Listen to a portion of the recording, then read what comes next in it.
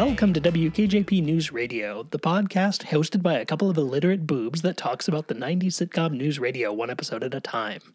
I am your host, Jordan. Here with me, as always, is my lovely wife. I'm not a boob. I'm Kayleen. Today we'll be talking about Season 2, Episode 16, entitled Houses of the Holy.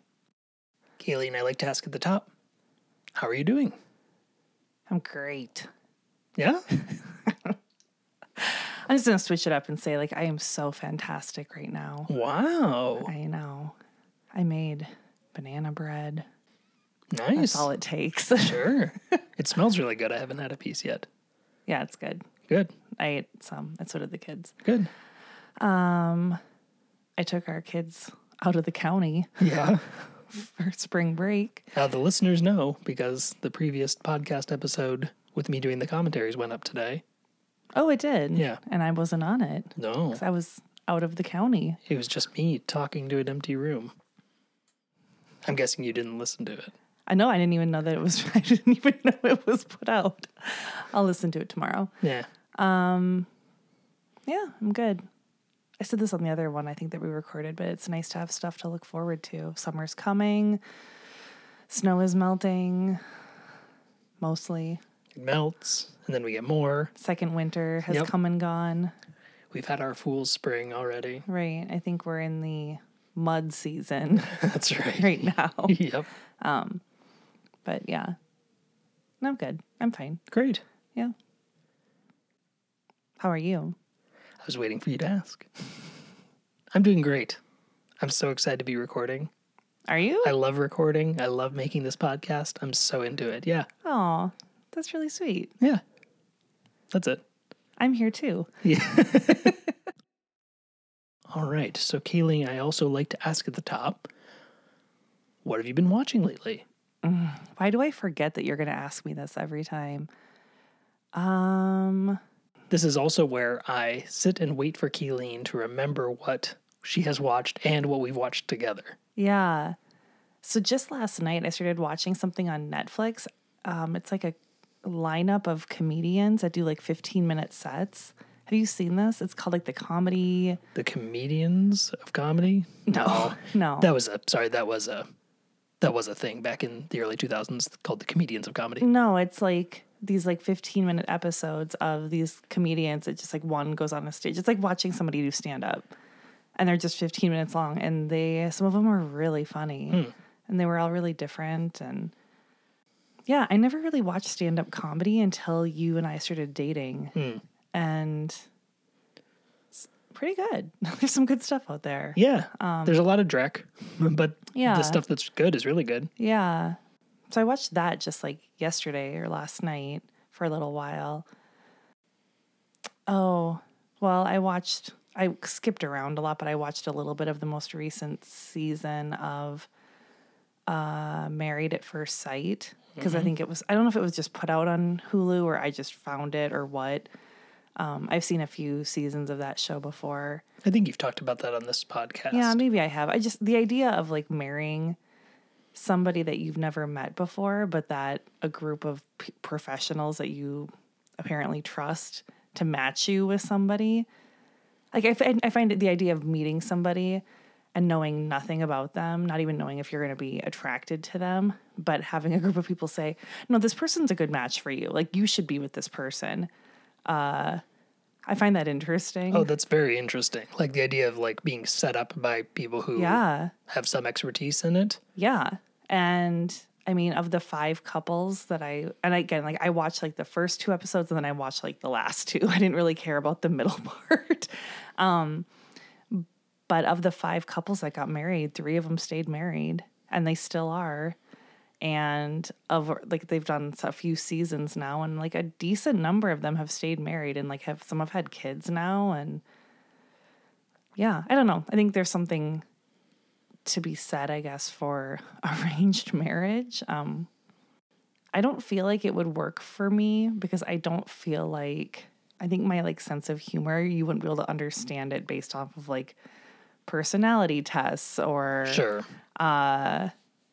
I think that I can hide my faults pretty well unless you know me really well. So like, I don't know that they would, I just don't think I would be an easy person to match. Yeah, no, that makes sense to me. The big thing for me with that is I think it would be extremely hit or miss for me to be physically attracted to the person. Yeah. Because even you have said, like, you have a hard time understanding which women I find attractive or which I yeah. don't. Like, you're Yeah. like, hey, look at her. Isn't she pretty? And I'm like, eh. Oh yeah, I don't understand Or then I your tell type you, at like, all. you know, I'm super into so-and-so. And you're like, really? Yeah, no, I don't understand. Yeah, I think there's just something chemical there. There's just something biological that can't be Right. explained. It probably can't be codified in, like, Well, tests and stuff. And some of the marriages, like on one of the ones on the most recent season, they just never, it like never worked. Like, I mean, I think they both had good intentions coming in, but like they just did not have the same communication style. They did not have the same sense of humor. And, like she just was not really attracted to him. I mean, that sounds bad, but like that's often the case. I feel like it's often the woman that's just not as into the guy physically. Mm-hmm. But although the most recent season, the opposite of that was true as well. And the guy was really rude, actually. But, Yeah, I think you told me about this. well, like they got married, and then the next day, he found out his ex-girlfriend was pregnant with his baby. So, like, that's not a good Classy, real classy. That's not a good way to start any relationship, let alone a marriage to a stranger. But yeah. And then you and I watched something that was really good. And now I don't remember what it was. We watched like 4 episodes of it. Oh, we watched Abbott Elementary. Yeah, that was cute. It was cute. Yeah, that was fun. It follows the Office and Superstore formula very closely, but it's a really diverse cast, which is nice. And it takes place in an elementary school, which is kind of an interesting, different setting. In elementary school in Philadelphia. Genuinely funny. Did make us laugh. Oh yeah, like I laughed out loud. I laughed out loud more times in those 4 episodes than I have in a season and a half of news radio. I don't think that's quite true, but it's Maybe. too close for comfort. It may be close. I guess if I had one complaint about Abbott Elementary, and like you said, we're only 4 episodes in, is I felt a little claustrophobic because there are so few characters. There's like half a dozen characters, and you are with one of them at all times. It's sort of like, you know, with Superstore or even The Office, you could go off on tangents with other characters, and you'd be like, oh, it's so-and-so who I haven't seen in 3 episodes. They're being weird and funny or whatever. Or like a random person would just come in and do something and then leave, and you're like, who was that? I don't know. And then maybe they come back later. Yeah, that's true. Yeah. But we're only 4 episodes in. So That's true. Are we going to keep watching? I'd watch it. Okay. What have you been watching? Well, we also watched one other thing together. I don't know if you want to talk about it. Did we watch a movie? Kimi? God, that really stuck with you. Like We watched the movie Kimi, which is a techno thriller by Steven Soderbergh. Yeah. It was, I think, quite bad. I It was, I think, laughably bad for basically the back half of it. The first half, I was like, okay, I can be into this. I don't know what it says about me that I'm having a hard time remembering it right now. And we just watched it a few days ago, right? Or did we watch it before spring break? We watched it about a week and a half ago now. Okay, so that's why. But even so, like, I haven't thought about it at all. It clearly took up no space in my brain. Very forgettable. Yeah. Remind me about it. I don't know if I even remember. It's basically the movie Rear Window, except instead of peering out a window, somebody is listening to Alexa commands. Yeah. Production-wise, it was quite good. Yeah. I mean, like, the cinematography and, like, the...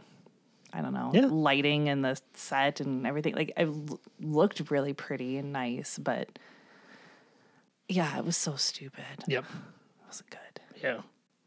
Hit and a miss. Swing and a miss. I don't play sports.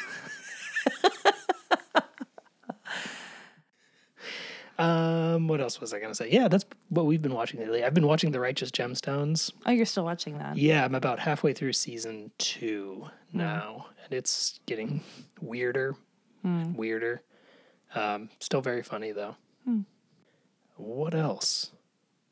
I think that's kind of it. I'm excited that the newest season of Better Call Saul is coming to Netflix, because that's when I watch it. Is I watch it a year after it comes on AMC, once it comes to Netflix, because we don't have AMC. So I've tried to start rewatching that series from the beginning. So we'll see. I probably should watch it, but I kind of don't want to. I know you've watched the first season. I watched the pilot episode last night. I was like, wow, this is so good. Yeah, no, I remember it being good. I don't know why, for whatever reason, I just didn't stick with it. Maybe this summer I'll watch it. So we like to ask a question at the top. This is your question to ask. My question is, what do you remember your parents watching when you were growing up That's a really good question. that like maybe you weren't allowed to watch or it wasn't for you? So I definitely associate my dad with the Law and Order theme song. Like those two things just kind of go hand in hand. Bum, Dun, bum, dun. bum, bum, bum, Yep. bum. So he watched that.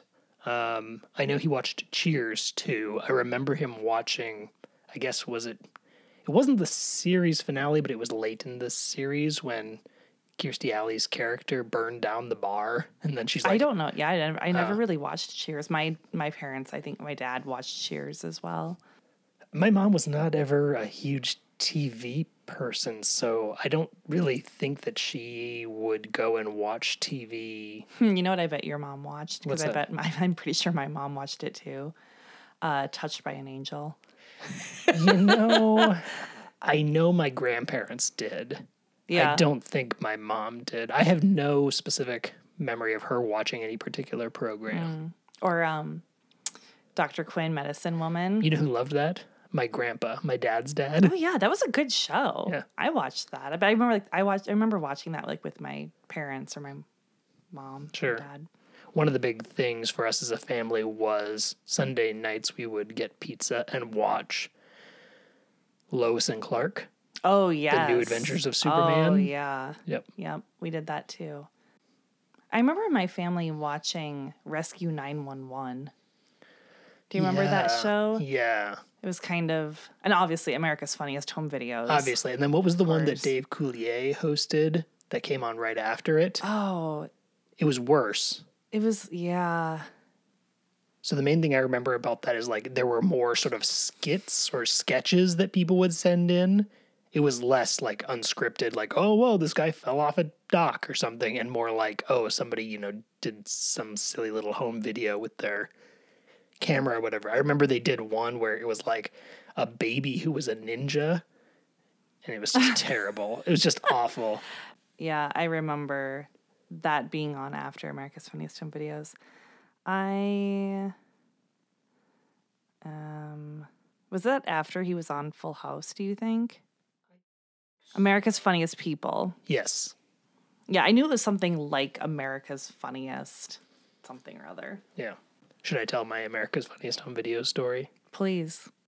No, we would watch that as a family, and once I remember we were all watching it, and a video came on where there were two dogs, like one big dog laying on the sidewalk or something, and another like little chihuahua came over and ran over next to it and lifted its leg and started peeing on it.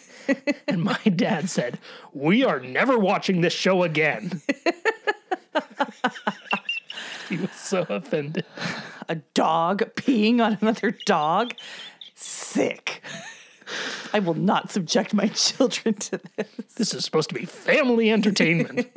I don't think if there's anything else. Oh, Unsolved Mysteries. That was one like we would watch sometimes. We did that too. I think it was a little too intense for us, and so we Yeah. got like scared. Yeah, I mean, It was scary. it was spooky. It was kind of like, are you afraid of the dark for adults? Great question. Yeah, Nicely done. I just pulled that out of thin air. Great. All right, should we get into the episode? Please.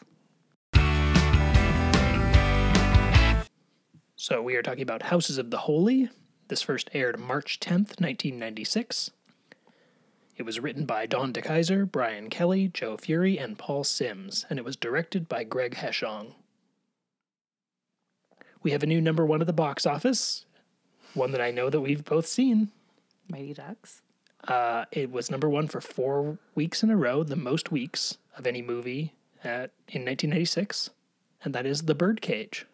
Oh, yeah, we watched that not that long ago, right? When we first moved into this house, we watched it. It's like a few years ago. I feel like we Yeah. watched that. That's a pretty good movie. I was pleasantly surprised. I enjoyed it. You know my story about that movie, right? No, go ahead and tell them. I know it, but So middle school group of boys and girls hanging out at a friend's house watching a movie. For some reason, the movie we all watched was The Birdcage, but I didn't watch it because I was making out for the first time. so you've heard it. I've heard it. I've heard The Birdcage. Making up quite poorly, I might add. I had to wipe my chin afterward. Ugh. And I had braces, and so my mouth was sore afterward. I know. It's like a rite of passage you just have to go through. Yeah. Like, how does this work? So Yeah. I will always associate The Birdcage with middle school makeout session. Sure. I had never seen it, and we watched it a few years ago. Like you said, when we moved in here, we got Indian food and watched The Birdcage. Yeah. It was okay. It was okay. Yeah. I mean, Robin It was Williams. clearly not for a 13-year-old. No. Like, I'm sure I didn't have any idea what I was watching, or listening to. Yeah, Robin Williams was great. I like Nathan Lane, too. So. That was it. That's the only number one worth talking about this week. So, the synopsis of the episode. Catherine is out sick, so Bill puts Joe on the air in order to frustrate Dave's plans. Meanwhile, Beth becomes enamored of Mr. James' weird nephew, Theo, guest star David Cross. In the first scene, Mr. James comes in to ask Dave to talk to his weird nephew, Theo, about a job in the radio industry. Catherine has called in sick, and Beth is trying to tell Dave. She's got a little note, but she keeps getting interrupted by Mr. James. So Matthew comes in with some of his herbal tea, which apparently smells really bad. They've described it a couple different ways: burning sneakers and urine. Those are totally different smells.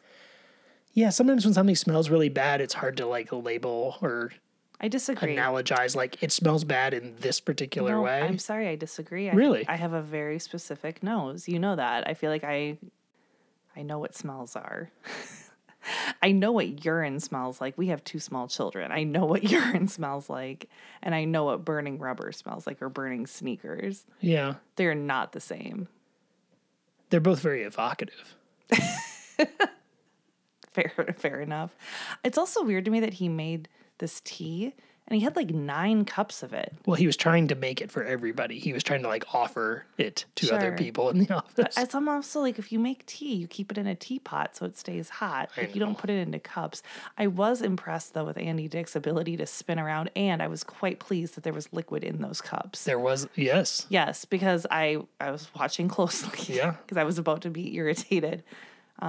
Those cups remind me so much of going to church in the 80s. I was like the little wings. Yes, on the little them. wings that fold into like a handle. Like Yeah. I remember adults standing around drinking bad Yeah. coffee. Yeah. I don't even know there's bad coffee because I wasn't drinking it, but it couldn't have been good coffee. It probably wasn't great.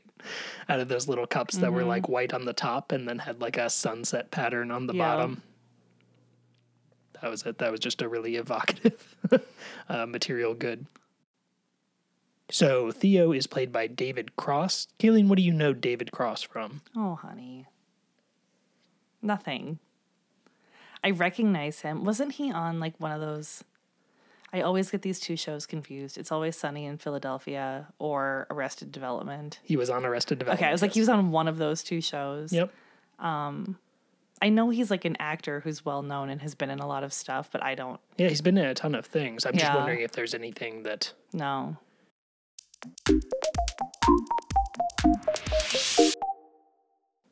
Yeah, I'm looking through his filmography, and I guess there's nothing here that's like obviously where you would know him from. He was the attendant at the morgue in Men in Black. Remember Vincent D'Onofrio, who's been possessed, comes in. Sure. Where do you keep your dead? Do you remember that Yes. scene? Okay. Yes. Let's see. You were asking me about Sorry to Bother You. I was. Yes. The movie Sorry to Bother You. Okay. You just asked, had I seen that? And he plays one of the voices. Okay. Fair. So, yeah, he's a comedian. He's been in a lot of different things over the years. Dave sort of thinks that Mr. James is going to give him Theo's number and he'll call him sometime, but Theo's waiting right outside. Theo is this weird, mopey dude. I don't know if you noticed how he shook Dave's hand when he first came in. Two-handed, yes, I did notice. I think even before he has a line, he shakes Dave's hand in a way that I've never seen another human shake hands. So how I would imagine a squirrel shaking hands. Absolutely. Or like a raccoon. Yeah, today I saw a video on Instagram of someone trying to get their pet chinchilla to hold a stick, which sounds like a dream I had. But they had the chinchilla sitting on the edge of the counter, and they kept taking this like very small, thin stick and handing it to it, and he'd be able to like hold on for just a second, then he would drop it because like it doesn't quite have the like ability to grasp. Sure. Anyway, the way the chinchilla held the stick reminds me of how he shakes Dave's hand. That's a niche joke. That's for 3 other people, most of whom aren't listening to the podcast. Yep. So yeah, Theo is a really mopey weirdo, but as soon as he sees Beth, he's super into Beth. So I noticed that Dave is dressed like a funeral director. He's dressed in an all-black suit. I noticed that too, that he was wearing a lot of dark clothing. This is another episode that takes place over a single day, so he's wearing that suit all day long. Matthew comes in with more of his smelly tea, and he gets dizzy while spinning around with the tea on kind of the platter, and he falls backward onto Dave's coffee table and breaks it. It's a pretty good pratfall, I thought. No. I hope one time in this show I will think it's funny. I'm just curious now because I really don't think this happens every time. Like, I don't think that's the button on the cold open every single time is Matthew doing a pratfall, but it's a lot more than I remembered it being. That's all. After the credits, we are in the break room. Lisa is eating popcorn for breakfast in the break room. Dave comes in and she says, "I know I don't have an eating disorder." So weird. That was a weird joke. I've had popcorn for breakfast. That's a weird thing to have for breakfast. Yeah, it is, but who cares? You can eat weird stuff for breakfast. I mean, yeah, of course. Mind your business. Well, eat it at home. If you're going to eat popcorn for breakfast, I can eat popcorn where I want. So Dave wants to put Lisa on the air to fill in for Catherine, but she convinces him to run it by Bill and Matthew first. Apparently this comes from some book on Japanese management technique. Dave runs it by Matthew, and Matthew thinks that he should do it. His line is, "Screw experience, I want to do it." And Dave says, "You're an only child, aren't you?" I feel like Andy actually has an argument there that he could make that, yeah, she has more experience. I would like more experience. You should put me on the air. Oh. Like, that's a super easy, like, not just bratty child. I want it. Mm-hmm. You know, like, you can make an argument really easily that, like, this is an opportunity for me to get more experience and I'd really like it. Yeah. That is the, 3 notches more intelligent version of what he said. Right. But, so I like the way that the staging is done while this is happening kind of around Matthew's desk, with Dave talking to Matthew and then Lisa kind of passing by. In the background, Beth is trying to avoid Theo. She's literally running away from him into the break room. So he finds her, and then when Mr. James comes in, Mr. James goads Theo into telling Beth that he's actually a magician as opposed to just a motivational speaker. So Theo does a few magic tricks for her, including finding a $100 bill in her bra and then making it poof in a spark and smoke, as well as pulling a rabbit out from under a blanket that she ends up holding. What did you think of the little magic bits? That was I wrote lol, but it wasn't a lol exactly. I was just sort of charmed. It was very cute and sweet, and I really liked how he was then he stormed out of the room like he was embarrassed.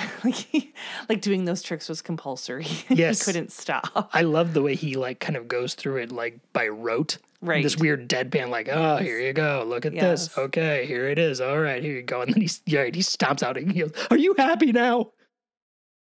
Fine. I'm a magician. I do magic tricks. Stupid, dumb, moronic magic tricks. Are you happy? Oh, what, could I see one? Okay, fine. Yay! Fine. Okay. Now, ma'am, we've never met before. Is that correct? Correct. Do you have a $100 bill? No. Check your bra. Fine, may I see that, please? Thank you very much. Whoa! Where Where did it go? What time is it, young lady? Oh, I don't know my watch. Oh, Where's my watch? gone. I believe this belongs to you. No. I'm sorry it's wet. Let's dry it off with this common household scarf. Now, I believe you have something that belongs to me. Are you happy now? The way Theo does the magic tricks reminds me of the Patton Oswalt's bit about the magician. Do you remember this one? There's a very famous bit of Patton Oswalt's where he talks about seeing a magician when he was a new comic, and the magician got cheated out of $5 by the booker, and so he did all of his tricks just in a really angry deadpan voice. Like he would do the trick and go, "There, see?" and throw it down, and then do the next one and go, "There, see?" So Aw. it just reminds me of that bit. Huh. Right. So then there's the bunny. I love the look on Beth's face when she's holding the bunny. She is Yeah. just so, like you said, charmed. Yeah. And so she's like petting the bunny, and then she hands it to Mr. James. And he says, "You smell." I feel like that about, it reminded me sort of how one would like hold a baby. Yes. Like when you get a baby and you're like, oh, this baby's so cute and you stink. Like you're still cute, but you're yucky. Yes. One thing I noticed, and this is not quite a 90s reference or anything, but I just noticed that part of Theo's magic trick involved taking something out of the microwave. That is a giant microwave. Yeah, but you know what? When you pointed that out to me, I had a memory all of a sudden of the microwave that I grew up with, and it was very large. It was like that. Like I hadn't thought about it in a long time, but like I do remember having, or like the first place I ever worked had a microwave in the break room, and it was enormous, and it was the type of dial that you turn. Yes. Like Yes. it's like a timer, like Yes. a literal timer. You turn it to like 2, and then That's it gets right. 2 minutes. So it tracks for me. Oh no, my Yeah. grandparents had one like that too on the farm. Then that's the kind of microwave I remember seeing. The handle to open the microwave is like almost the same size as the handle to open our oven door now. Yes. Like it's this giant bolted on thing. Yes, yes. So Joe is fixing Dave's coffee table with bright blue tape. Bill walks in and says, "Dave," and it immediately collapses.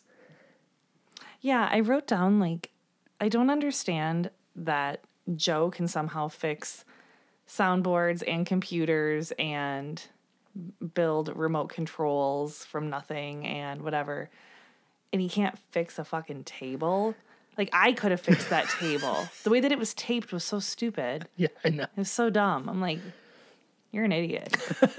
His technical ability varies according to the needs of the show. Yes. So Bill wants to cover Catherine's absence himself. Bill, I need your advice. As you know, Catherine called in sick today, and we need to figure out who should fill in for her in the booth.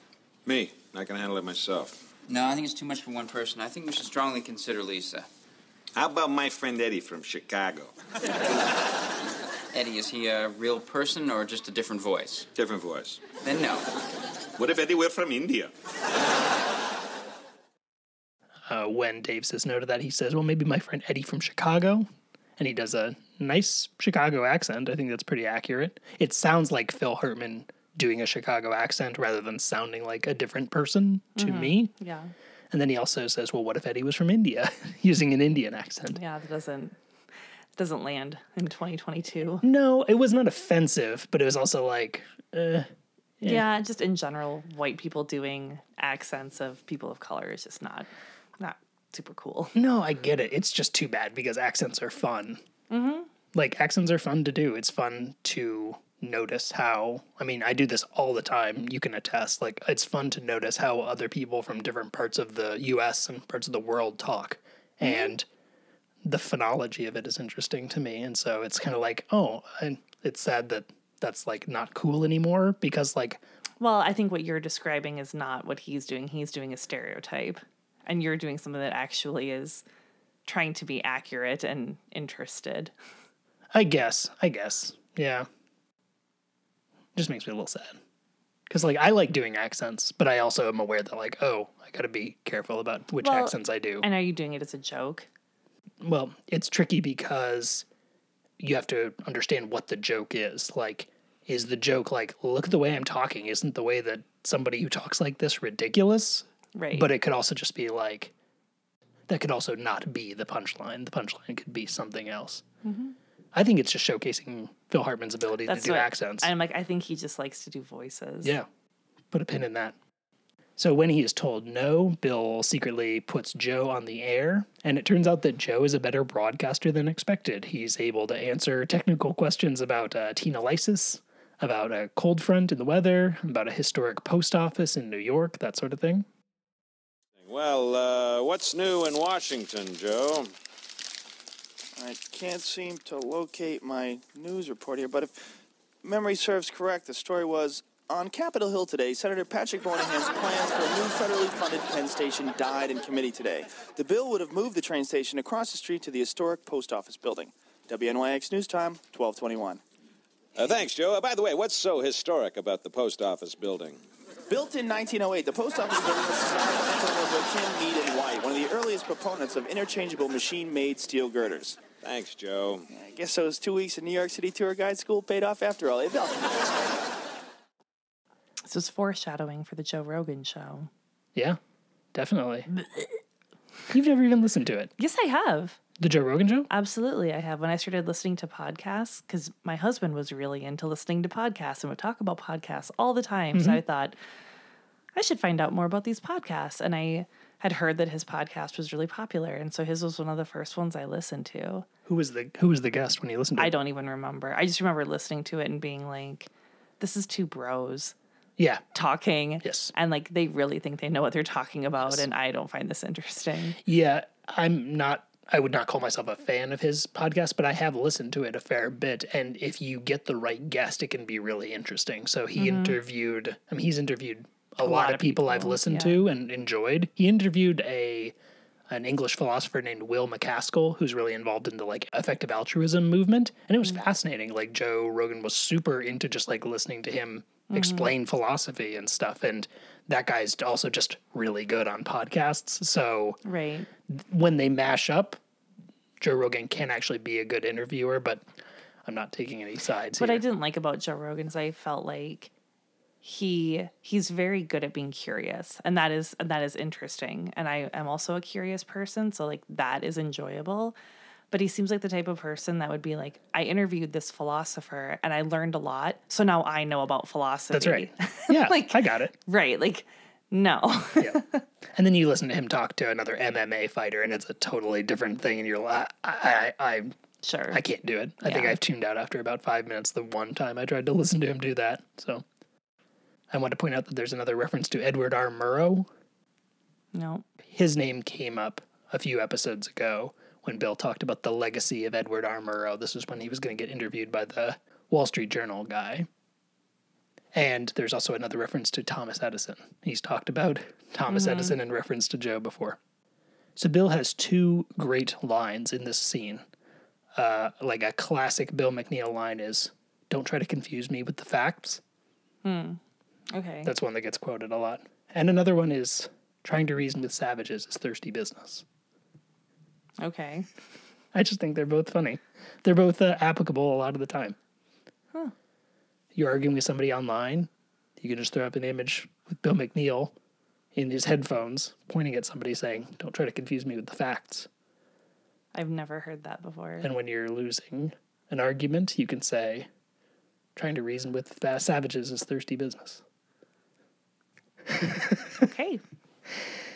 The scene ends with Theo pulling a dove out of Bill's coat pocket. I just love the way that, like, Beth and Theo come up to Bill, and Bill's like, "Who the hell are you?" And then Yeah. Theo just pulls a dove out of his pocket.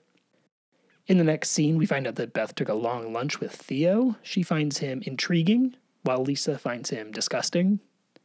I thought this was actually way too harsh on Lisa's part. Like, Oh yeah, she doesn't even know him. yeah, They and didn't even interact yet. what is so hardly. disgusting about him? Like, I mean, he has a kind of creepy vibe. I don't think he's playing a creepy character, but I think No. he easily could. Yeah, yeah. But yeah, disgusting is not the word I would use. Maybe creepy is maybe a word I would use. Or awkward. Yeah. Apparently Theo pulled another magic trick. He was able to pull a quarter out of Beth's mouth with his tongue. That's disgusting. Coins are gross. They are. That was my first thought as well. I was Yeah. like, that is full of germs. Yeah. Also, choking hazard. Yeah. Unsafe. Yeah. Until we've got kids. Don't put that in your mouth. Yeah. So Bill walks into Dave's office again. Now there's yellow tape on the desk. You notice that there's three Yes. times, and Yes. each time it's got a different primary color. Bill says Dave and makes it collapse again. Apparently they're getting a ton of positive calls about Joe's presence on the air, sort of much to Bill's chagrin. So Cindy from the Bronx says that Joe is all that in a bag of chips. So Bill admits that he thought Joe being on the air would make Bill look better. And Dave says, so you're hoisted on your own petard. And then there is a joke about a word that rhymes with petard that also does not go over super Yeah. well 25 years later. No. So we realize that Joe maybe has some like photographic memory because he's able to repeat the report that Bill takes away from him and crumples up without looking at it. I mean, it's nice that he clearly is like taking it seriously. Like he's trying to do a good job. Yeah, yeah. And he also apparently spent 2 weeks in New York City tour guide school. So he does know a lot about the city. When he comes out of the booth, Joe finds that Matthew is trying to fix his computer. So he's taking apart his computer and he's just kind of like reaching in and grabbing circuit boards and like banging at them with a hammer. He looks like he's never held a hammer before in his life. What's up, dude? What's going on? I am fixing my computer. Oh. Good. I found the problem. Look, I figure that if you can do my job, I can certainly do yours, Joseph. Cool, have fun. How do you like my fake radio voice? Really wasn't listening.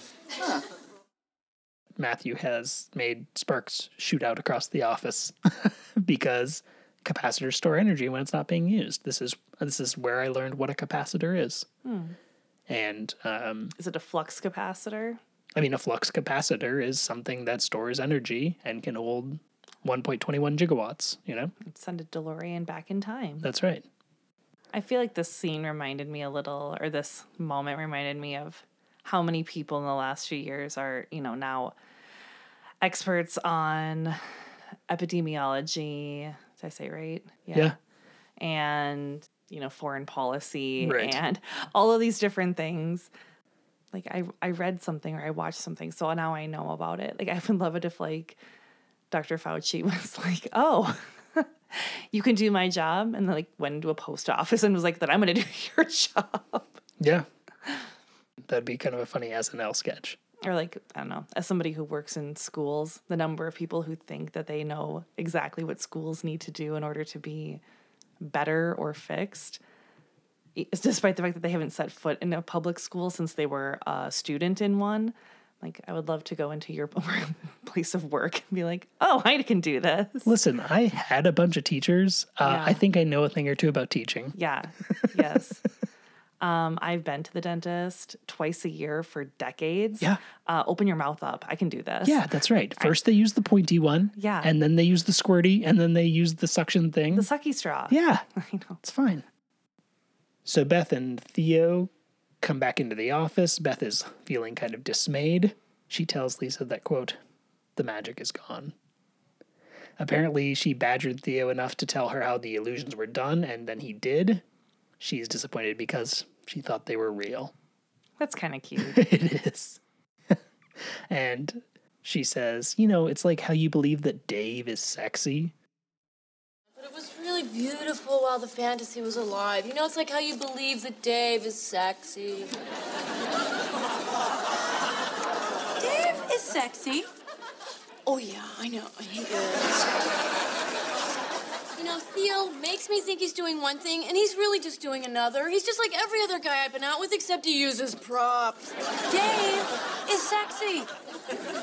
I know. He is hot. That actually was a lull for me. Yeah? When Beth says, I know he is hot. Oh, yeah, I know. But again, gross. She's talking about her boss. Yeah, that's right. Lisa, come on. I know. Don't be talking about Dave that way. Yeah. Back in the booth, Bill is wrapping up the McNeil perspective. I don't think we've really heard much of that in the show so far, but that's his like segment where he weighs in with his opinions, is the McNeil perspective. So I just think that's maybe the first time we've heard it. Won't be the last. So Bill gets Joe off the air by making up a fake Mario Cuomo quote. According to the report that he made up, what did Mario Cuomo say, Kayleen? 6 chic Sikhs sell sheep by the seashore. The sixth sheep's sick. Okay. The sixth sheep's sick. That's pretty good. Whew. So Bill interrupts and says, "Oh, I'm sorry about that. We're having some technical difficulties. Please don't panic." The idea that anybody would be thrown into a panic. So Bill tries to take Joe off the air for this reason.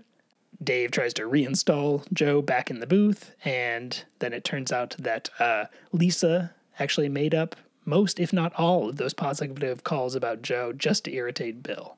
I thought that was really funny. I also thought it was really great.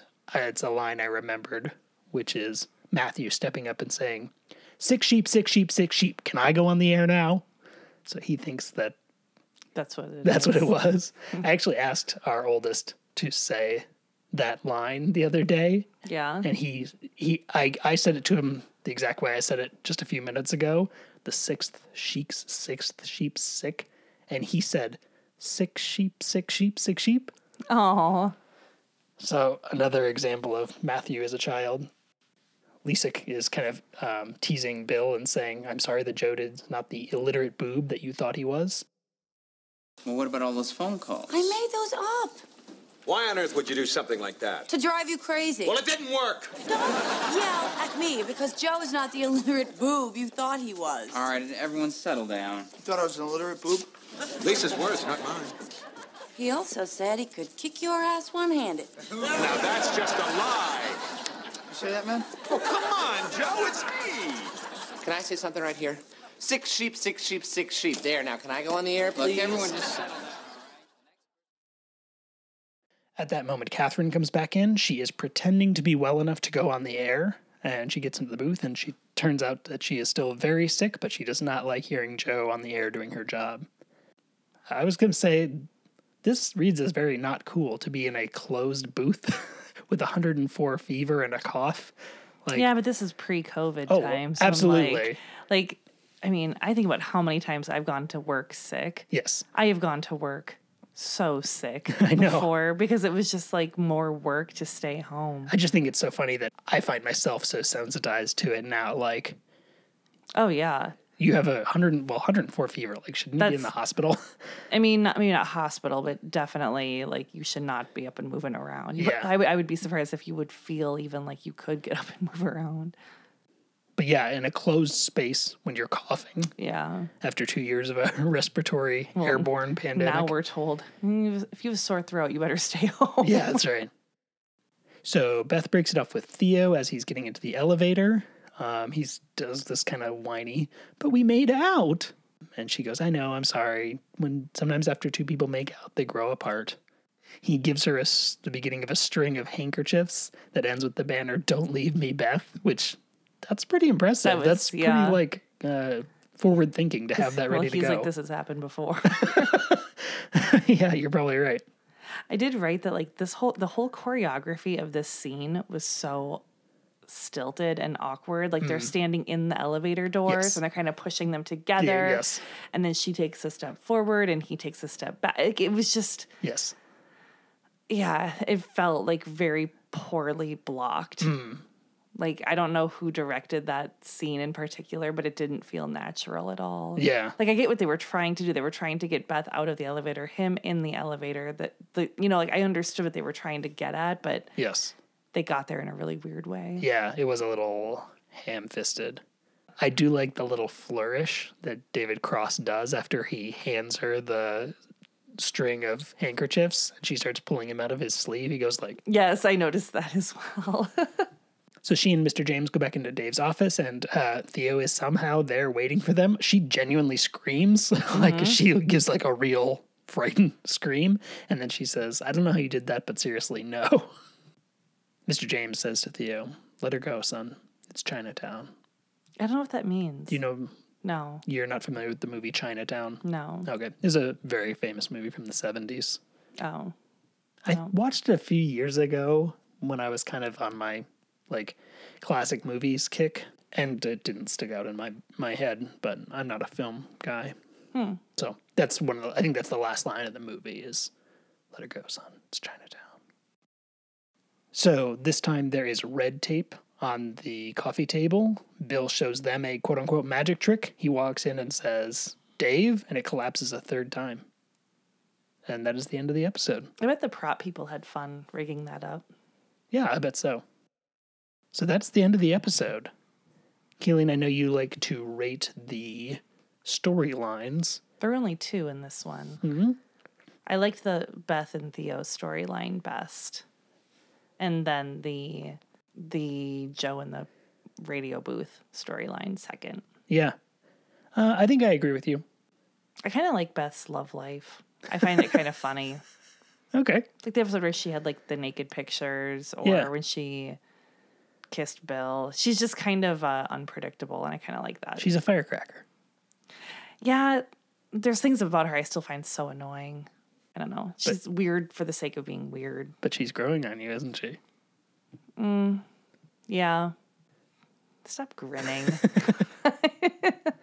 All right, that's all I've got. This is another episode where the scenes are really long. Like sometimes, there are these cuts and I have to say in the next scene 8 different times. But this one is really 3 acts. Pretty straightforward. So, Kayleen, now it's time for... It's the 90s. That's right. Yo, it's the 90s. All I have is all that in a bag of chips. Same. That's it. You have to do... Yep. Yeah. Did you ever say that to somebody? No, I remember hearing it. And I remember hearing it right about this time. I guess 96. Yeah, I remember hearing it in middle school. Exactly right to me. Do you remember thebomb.com? No, what's that? You've never heard that? Oh, you're the bomb.com? Yeah, it's thebomb.com. No, I don't. Or Cool Beans. Yeah. I bet Cool Beans way predated. Oh, I'm sure it did. That. Yeah. The Bomb Diggity. Mm-hmm. I'm just think of other things like that. Well, if we don't have any 90s references, I guess that means it's time for... Oh, God. I'm going to do so bad. You don't even know what it is. It's the game.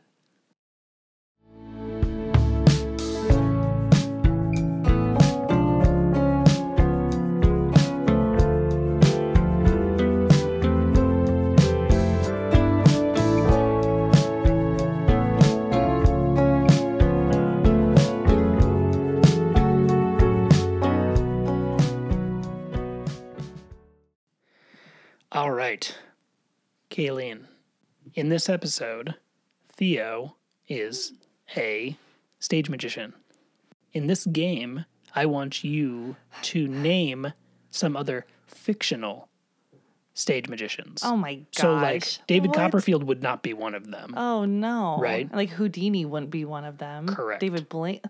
But also, Gandalf would not be one of them because he's a real magic user. He's not an illusionist. So the answers to each of these are someone who is fictional, but someone who is doing stage or performative magic. It's like Harry Potter wouldn't be one because they're actually using magic. Correct.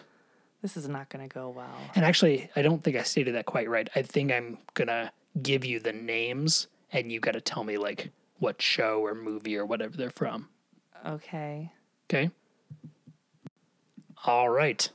Are you ready? Okay. Question number 1. Karnak the Magnificent was a recurring comedy role played by this late-night host. Oh, Johnny Carson. That's right. On... The Late Show. On The Night Show. On The Show with Johnny Carson. Late night.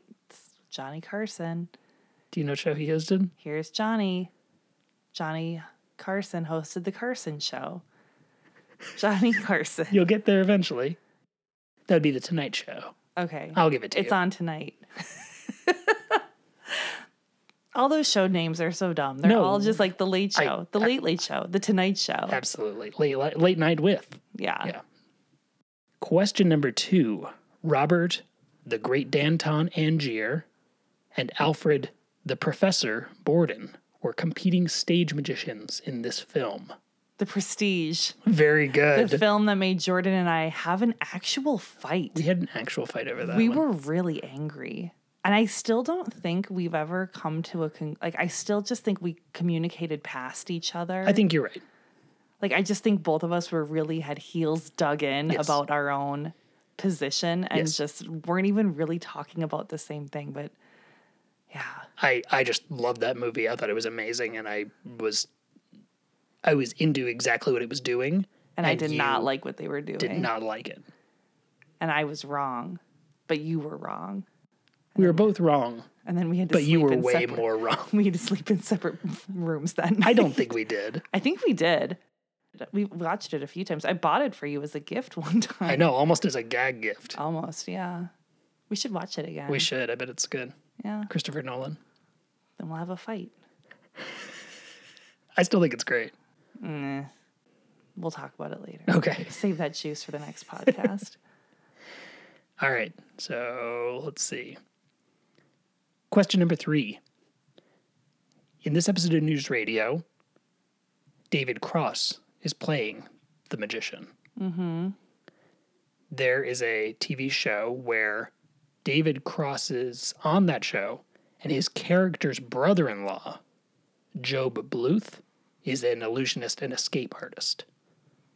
Is that Arrested Development? It is. Okay, that's Congratulations. the only one that I know because we talked about it earlier. I know. Good. That was a softball. A little bit. A little bit. I'll take it. I mean, I need beach balls over here. So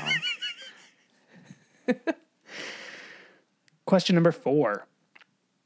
Professor Marvel is a charlatan fortune teller traveling through the American Midwest in this movie. it's The Wizard of Oz. That is correct. Yes.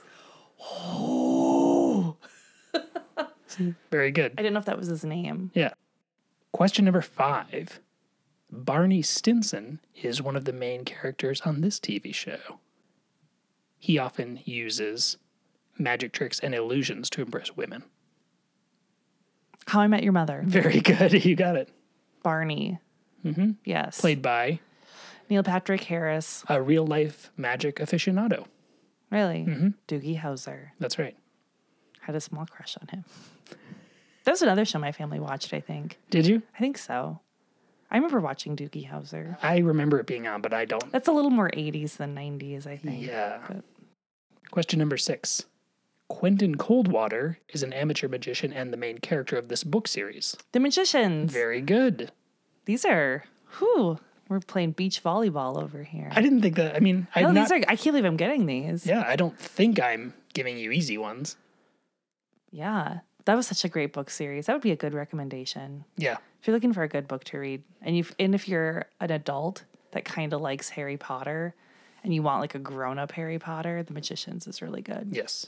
Not the TV show though; that's garbage. I never watched it. Not good. Did you watch it? I watched like 2 episodes, and I. Well, I know you were very against watching it because the show's never as good as the book, but I like to give it a try. And no, I suppose if you had never read the books, maybe it would hold up. But Yeah. yeah. Question number 7. Professor Hinkle is the owner of a magical hat in this 1969 animated special. Frosty the Snowman. That's correct. I'm doing pretty good. Our oldest was obsessed with that when he was little. What did he call it He again? used to look me in the eyes and say, Fuzzy Newman. That's right, Fuzzy Newman. I was like, what are you saying? Fuzzy Newman. Fuzzy Newman. Question number 8. The lead character of this NBC sitcom was, among other things, an enthusiastic but incompetent magician. The lead character? The lead character of this NBC sitcom. Do you have a hint? This is so general, but I know, it's really general. you know the answer to this. I would bet all the money to my name in the world that you know the answer to this. It's just really general. Say the question one more time. The lead character of this NBC sitcom was, among other things, an enthusiastic but incompetent magician. I don't know. I feel like if I thought about it longer, I probably could come up with it, but I don't know. That would be The Office.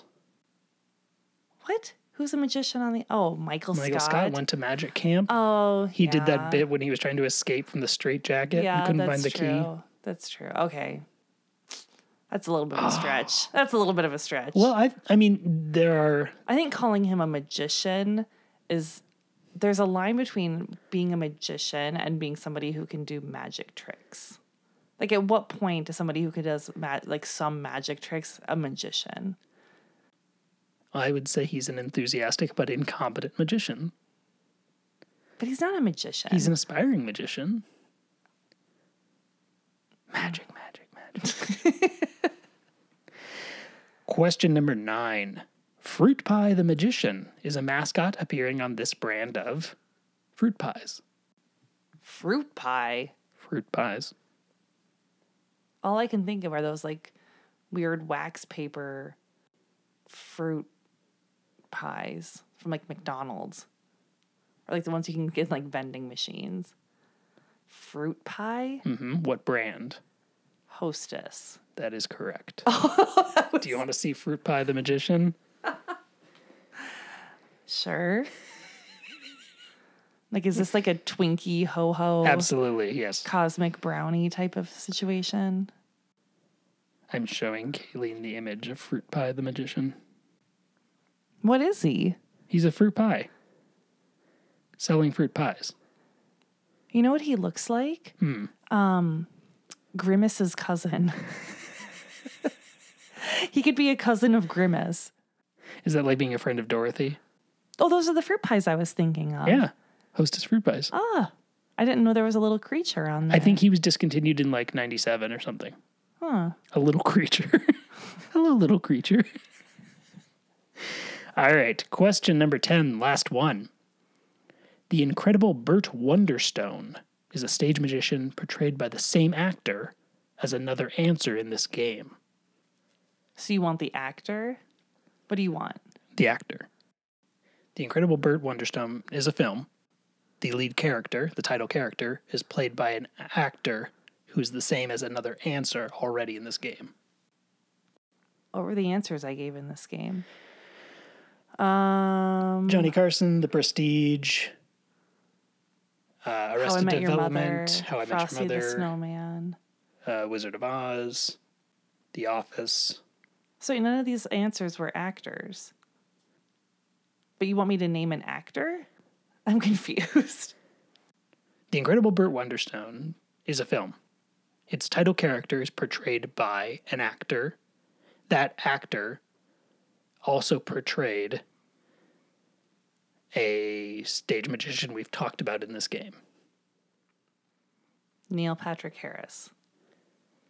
That is incorrect. Steve Carell. That is correct. Ah!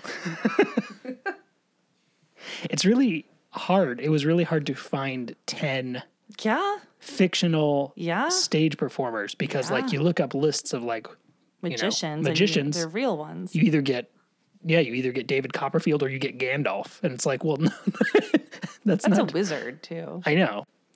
All right. You got 8, 7, 6, 5. You got 8 correct. Yay! This is, I think, your best score ever. This is my best score ever. Very nice. Fictional magicians. Magic. Okay. Sorry. Now is the point in the show where we recommend. Kayleen, do you have anything you'd like to recommend this week? I have a really dumb thing, but I'm going to do it anyway. I recommend buying bananas because I just feel like they're so versatile. We always have bananas and they are just on our counter, and sometimes our kids eat them, or I'll put them in oatmeal, or I'll put them in a smoothie. And then sometimes I buy them and I just forget about them for 2 weeks. but then they turn brown and they're perfect for banana bread. So I'm going to recommend bananas because if you haven't bought bananas in a while, you should, because they're a good fruit and they have lots of potassium. And I think it's just in my mind because I made banana bread tonight and it was pretty good. Very nice. I just find that I never throw out bananas. Like there are certain like fruits or vegetables that we'll buy that just end up going bad because we don't eat them or get to them. But I very, very rarely throw out a banana. Yeah, because you can always make banana bread with it or freeze it, put a smoothie or whatever. Yeah, exactly. Because you can even if it gets really, really black, you can even unpeel it. Don't freeze a banana in the peel. I learned that the hard way because you can't peel it off. Yeah. But peel it, put it in your freezer, and then, put it in a smoothie. Nice. So I have 2 thoughts about bananas. One is that banana features into some of my favorite flavor combinations. Like, I love chocolate and banana together.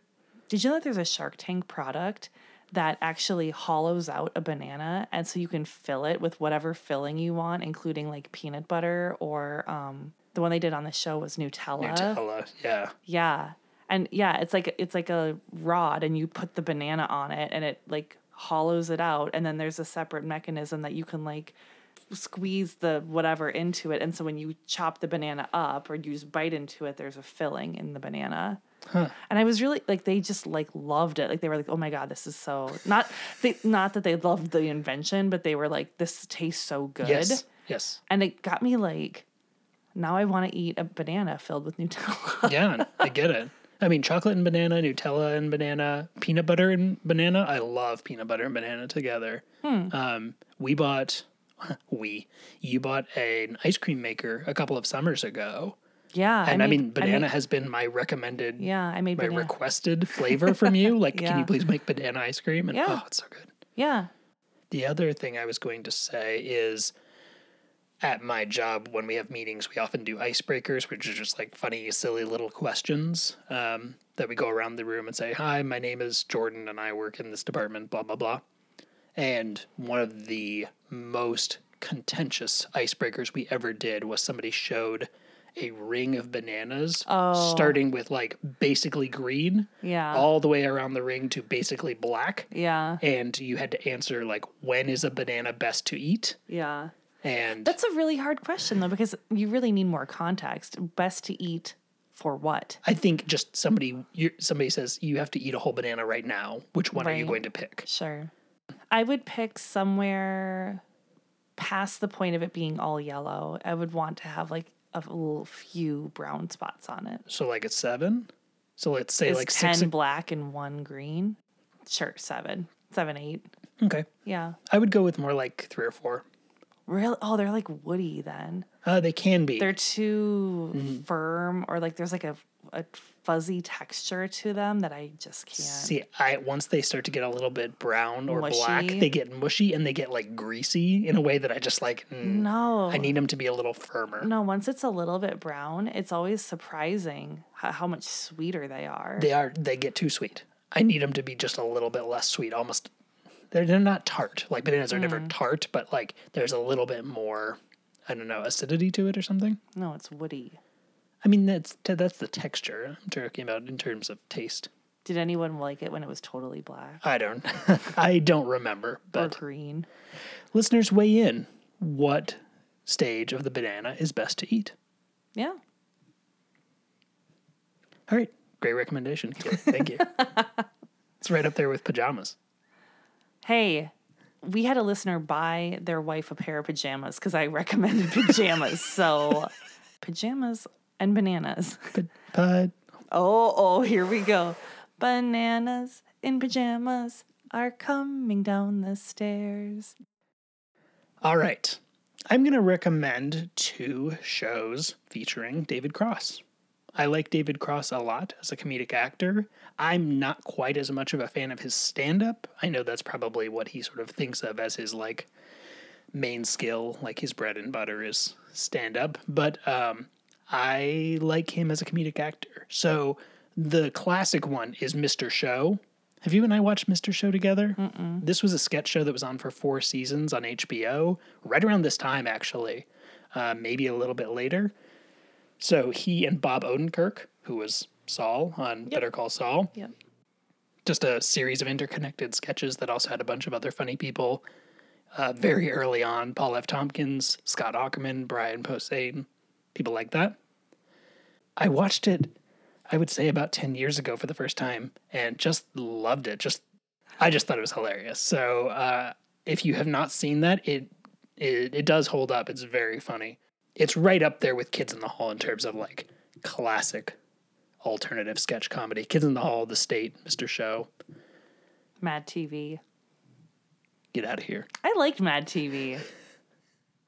So the other one I would recommend is an IFC show that was on a few years ago. There are 2 seasons. It's called The Increasingly Poor Decisions of Todd Margaret. So David Cross plays a character named Todd Margaret who's from Seattle. He tells a lie about being from Leeds, England, and is sent on assignment there, and he just keeps telling just enough of a lie to get him into a little bit more of a scrape. And so he just keeps lying and lying and lying, and finally he literally ends up like starting a nuclear war. And so it's called The Increasingly Poor Decisions of Todd Margaret, because that's literally what it is. Him just making terrible decisions over and over again. But you don't feel bad for him because he's such a dumb prick that you're just kind of like, what are you doing? But it's an IFC show, so they're like 8 episodes or something, each a half hour, very quick to go through. And then, like I said at the end, you're thinking there's no way they could, like, this is just a 1-season thing. There's no way they're going to do another one. And then they had an idea for a way to make it work for a second season. So there actually is a second season. And if you do watch it, you'll know what I'm talking about. It's really hard to explain, but yeah, great performances from David Cross in that, as well as Will Arnett. So I just checked it out. I did watch that show on Netflix. It doesn't look like it's on Netflix now, but you can stream it on Amazon Prime. And Mr. Show is streaming on HBO Max. All right. Now is the point in the show where we talk about our favorite moment from the episode. Oh, definitely. When Theo ran through his magic tricks and left Beth with a bunny. That was good. Yeah, you stole mine because mine is probably when Mr. James he is handed the bunny and says, "You smell." That's really good. I really like the scene where Dave and Lisa and Bill and Matthew are all kind of standing around arguing about Joe, and Matthew steps up and says, 6 sheep, 6 sheep, 6 sheep. That makes me laugh. All right. Those are our favorite moments. Now's the point in the show where we rate. Kayleen, you have the scale this week. Magic mouth coins, Jordan. So on a scale from 1 to 5 magic mouth coins, what would you give this episode? I'd give it a 3. It was solid. Not more, not less. Okay.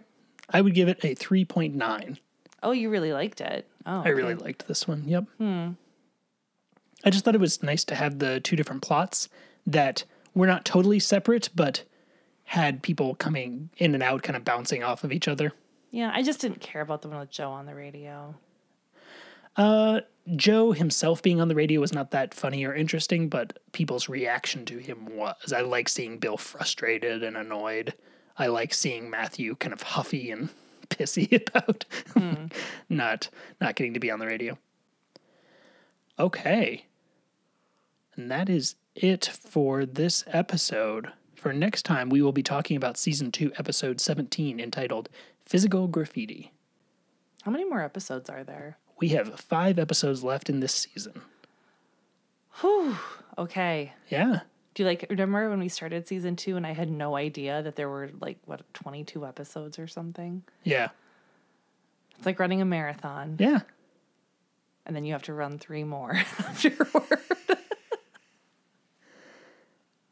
I think it's picking up as we're going along. I think they're getting easier to watch. I think they're not as... Honestly, when I did the commentary episode last week, even though I was listening to the commentaries, I was like, man, some of these are kind of hard to watch. Like, these are... Season 1 is not as pleasurable. And now I think we're getting into episodes that are like, oh, these are more fun. These are lighter. These are, more enjoyable. That's my sense. Maybe you agree. Maybe you don't. I'll save that for the Season 2 wrap-up. All right. You know what I think. Great. I think that's all from us this week. As always, reach out to us on social media or email or any other way you would like to let us know, Send us a letter. If you know our address in real life. don't send us. Stay away from us. You can contact me virtually, but don't get near me in real life. All right. Jordan's only outgoing on the radio. That's exactly right. For WKJP News Radio, this is Jordan. And Kayleen. Signing off.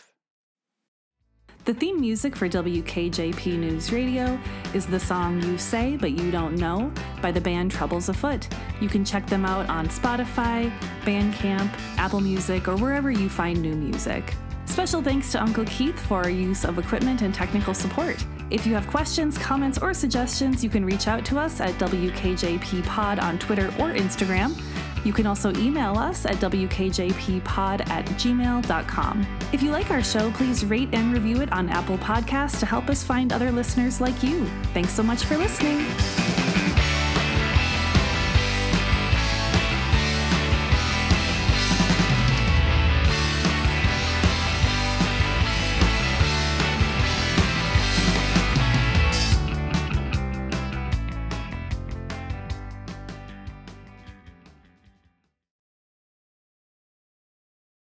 Five out of 10, 5 out of 10. Here we go, Kayleen, 5 out of 10. You're not good at trivia like your husband, but you do your best. 5 out of 10.